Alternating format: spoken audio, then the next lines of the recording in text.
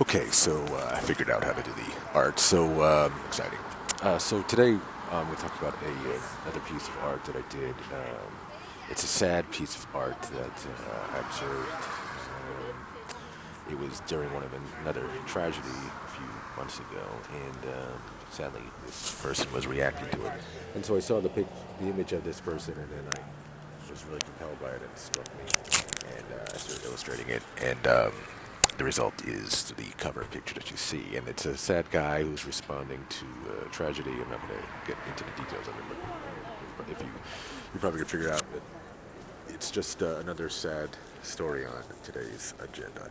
Um, People react, of course, the same way once something horrible like this happens, and the emotions flow. And I was just serious things that I just struck by it. So I illustrated it, and I think it's a pretty good piece. It's very raw.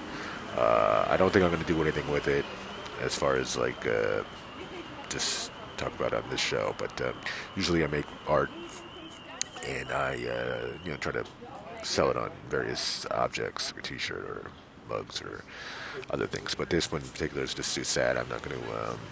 I'm not going to do anything with it. But if you want to check it out, I'd love to get your opinion of it. I do think it's a nice piece. It's a little raw, real rough, but I think it's good to go. Thanks.